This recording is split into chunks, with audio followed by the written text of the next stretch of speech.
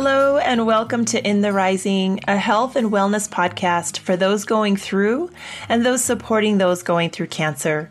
My name is Bettina Brown and I'm board certified in physical therapy, wound care, and lymphedema. And for me, cancer is very personal. It's affected my friends, my immediate, and my not so immediate family. And therefore, I created this podcast and FitAfterBreastCancer.com to address the multiple dimensions of our lives during and after recovery.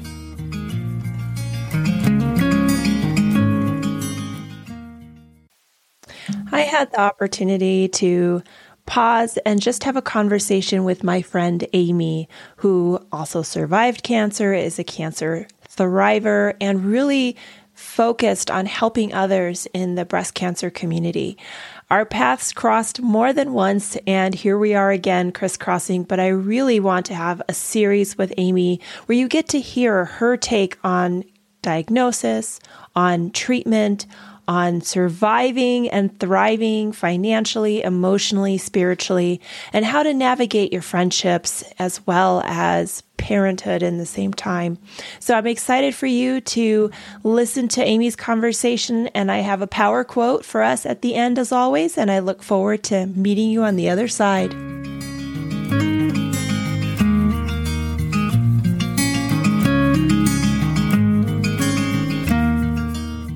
But I wanted to start off with just where you were in an emotional space in your life before. Interesting. And did you feel you had a good, solid foundation? So the question, if I understand it, is kind of what was going on for me emotionally prior to my diagnosis with cancer, and what was the foundation underneath me going into that? Yes. Yeah. Well, it's so interesting. And I always go into my own experience and then also the experiences of those around me too. But for myself, I definitely had been in a period of high stress. I had gone through a very challenging divorce prior to that. There was ongoing court processes associated with that. And so that was kind of an ongoing underlayer, I think, of just kind of inflammation going on in my life that was challenging. And then there were some reversals that we had experienced as a result of that, some financial reversals. And, I was working very hard. I was working kind of 7 days a week, being very duty focused. I'm someone who really cares a lot, and I really want to do the best possible job for everybody that I'm working with, really support them, and then also take good care of my daughter. So I think that I really came into it with some considerable underlayment of stress in my life that was just kind of weaving through my life.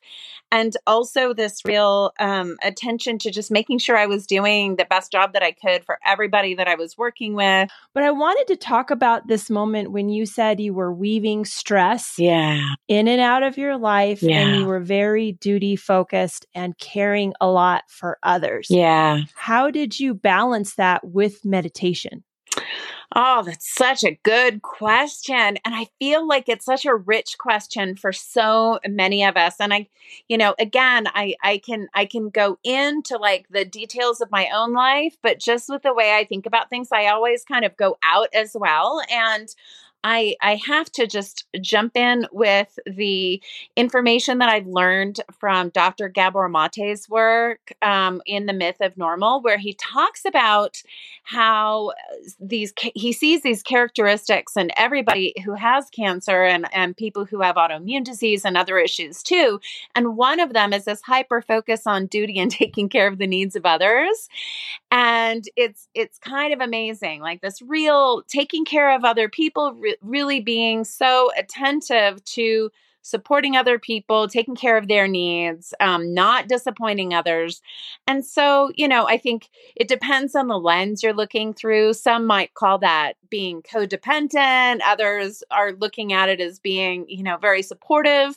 Other people are just thinking, well, this is how we've been taught to be in our culture as women, and then later as mothers. And so I feel like there's so many layers to that discussion, but I certainly I'm someone who, I think there's all the elements there probably for me too, but it also comes from just caring about other people, like really genuinely caring about others, wanting to do the best, and then sometimes choosing to do that at the expense of myself. So I think that was a choice that I made a lot of the time leading up to my diagnosis. And what you said, at the expense of myself, because I cannot tell you how many conversations I had, primarily with women. Yes. That kept the same theme, at the expense of myself. I gave to everyone else. Everyone else came first. Yeah. And some really felt that this had not a reason, like this is not your blame. Correct. Like, this is why you had cancer, but that it definitely helped put an environment together where dis-ease, disease, unwellness kind of could multiply. Like, it was the right soil. Right. When you think back on that now, do you feel that our environment, like you and I live in the United States, we're more of an industrialized country, where, information overload, do you feel like we're setting ourselves up for kind of burnout and body burnout just by the way we live our day-to-day life? I absolutely do. And I feel like there's many levels of being set up in this way. And so it's like salmon swimming upstream if you want to take good care of yourself, because we get so much messaging from the time we're kids to not do so. And, if we think about how we're taught to evaluate our value as human beings. It's not for being human beings. It's for being human doings, all of our accomplishments, all of the things that we're supposed to be doing. And there's this hustle culture that we've all heard a lot about. And there's so much of a sense that you just need to constantly be hustling and achieving and achieving and achieving and achieving. And we're not valuing just who we are as people and just being a human being, and that we are of value just for who we are, that each of us are a brilliant and beautiful light that we bring to this world. And that is unique. Nobody else can shine the light that we can shine. And so it's not just about stacking up that stack of achievements. It's about bringing our full and wholest self to this life.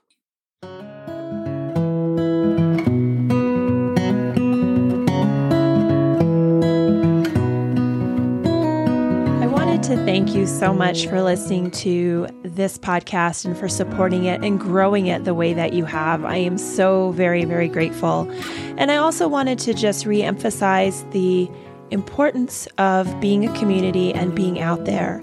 And one of my ways of sharing the community and knowledge is by developing fitafterbreastcancer.com, where you can read blogs about research, you can hear the stories of other people going through cancer, or have words of wisdom to encourage you on those tough days.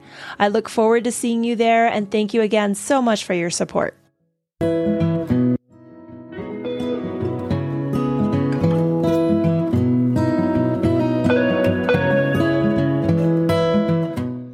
With that, you are trained in meditation, and yet you were still doing the 7-day a week. Yeah. And I think that is, that brings up something that I personally can identify with. And I think many, that yes, we can know in our mind and we can still be practicing the ways to slow down, but it's also a good thing to evaluate, are we actually slowing down, even with all of our practices? And do you feel that you were already balancing in that direction, the being with the meditation, and then the 7-day a week doing, and motherhood, which is a lot?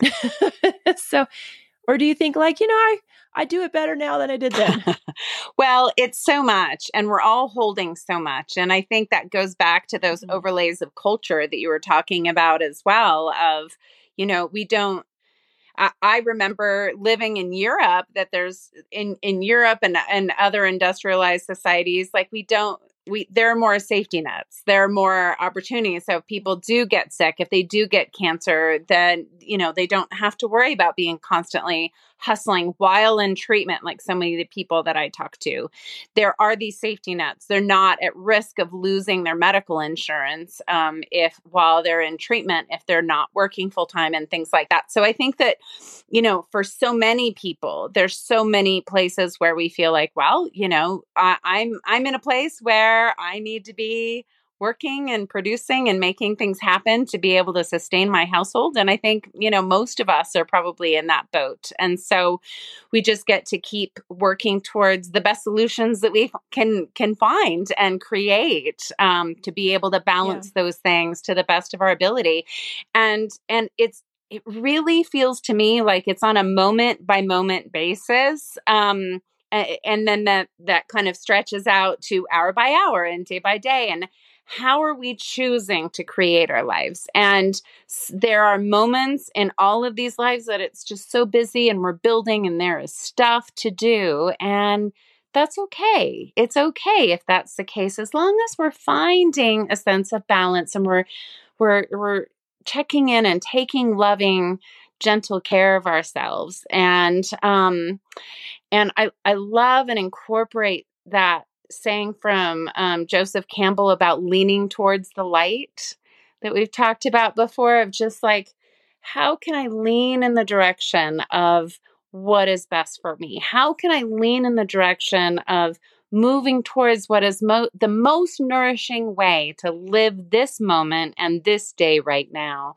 It's not always going to be perfect. Sometimes we're feeling crummy and we gotta get things done, but maybe by taking it more slowly, leaving enough time to get things done, taking, for example, in my meditation practice and in my meditation teaching, I teach about the 3 breaths exercise, which is where we just slow down and we take 3 gentle, deep breaths. And we have to breathe anyway, So it's not like we're not going to be breathing. We got to be breathing anyway. So we can do it mindfully. We can find that space in the breath.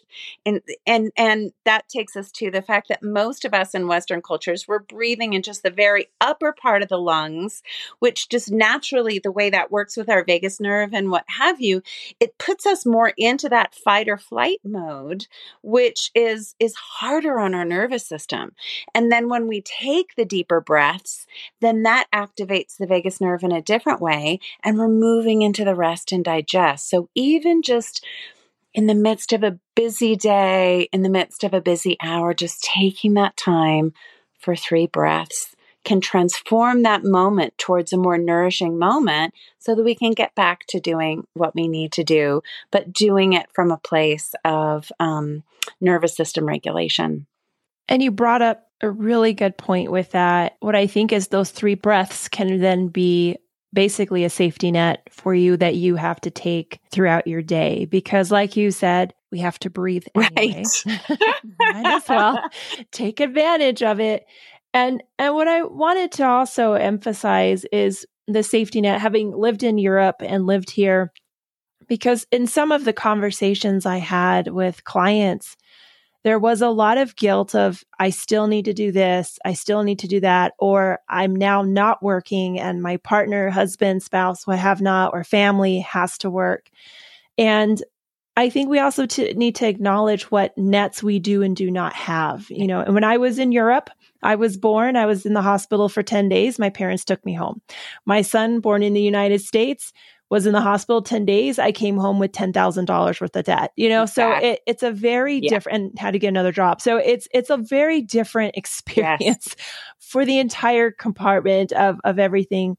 With our safety nets here, where do you feel when you're in the beginning of the journey of diagnosis, what safety nets can we look for right off the bat? That's such a good question. It's such a rich and important question. And I feel like it also speaks to, again, some of that messaging that we get as women, that not only are we supposed to be everything to everybody and we're supposed to do all the things, we're also supposed to not ask for help. I feel like that's part of the messaging that we get too, as though somehow it's a failing to ask for help. And so I would say the first safety net as we're going into a diagnosis is to acknowledge we cannot do everything as we're going through treatment. We're going to need to perhaps start weaving our own safety net at that time by reaching out to our community and just stretching what that community might be. I know, for example, when I was diagnosed, I was living in New Mexico. All of my family was living in California.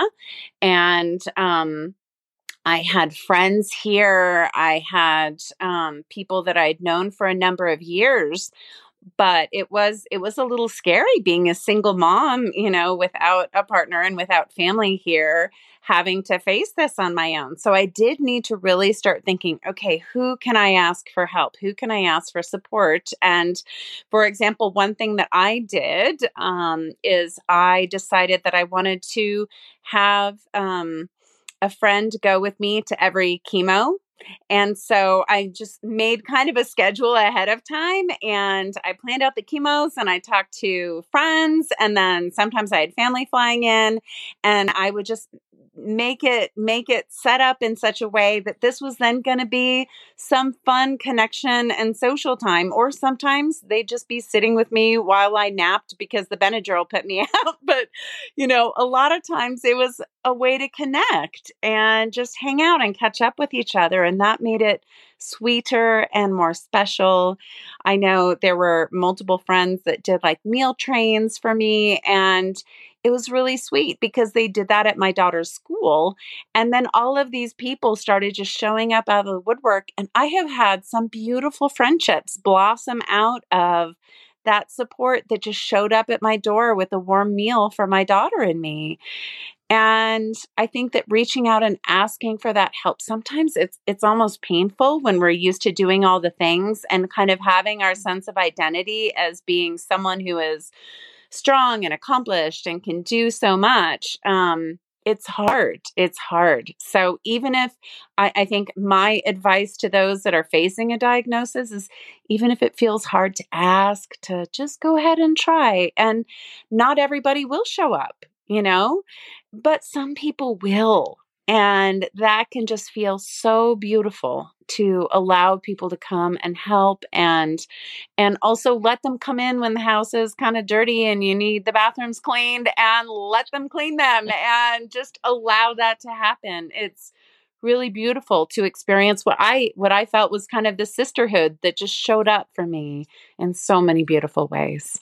And Amy, I know that you created your own SubHub, your own area community for those going through breast cancer. And I would like for you to share a little bit about that. I created this community that is made up of all kinds of amazing practitioners and women on this path. It's people who are providing spaces for us to just talk and uplift one another and support one another. It is very much a growth mindset, that post-traumatic growth.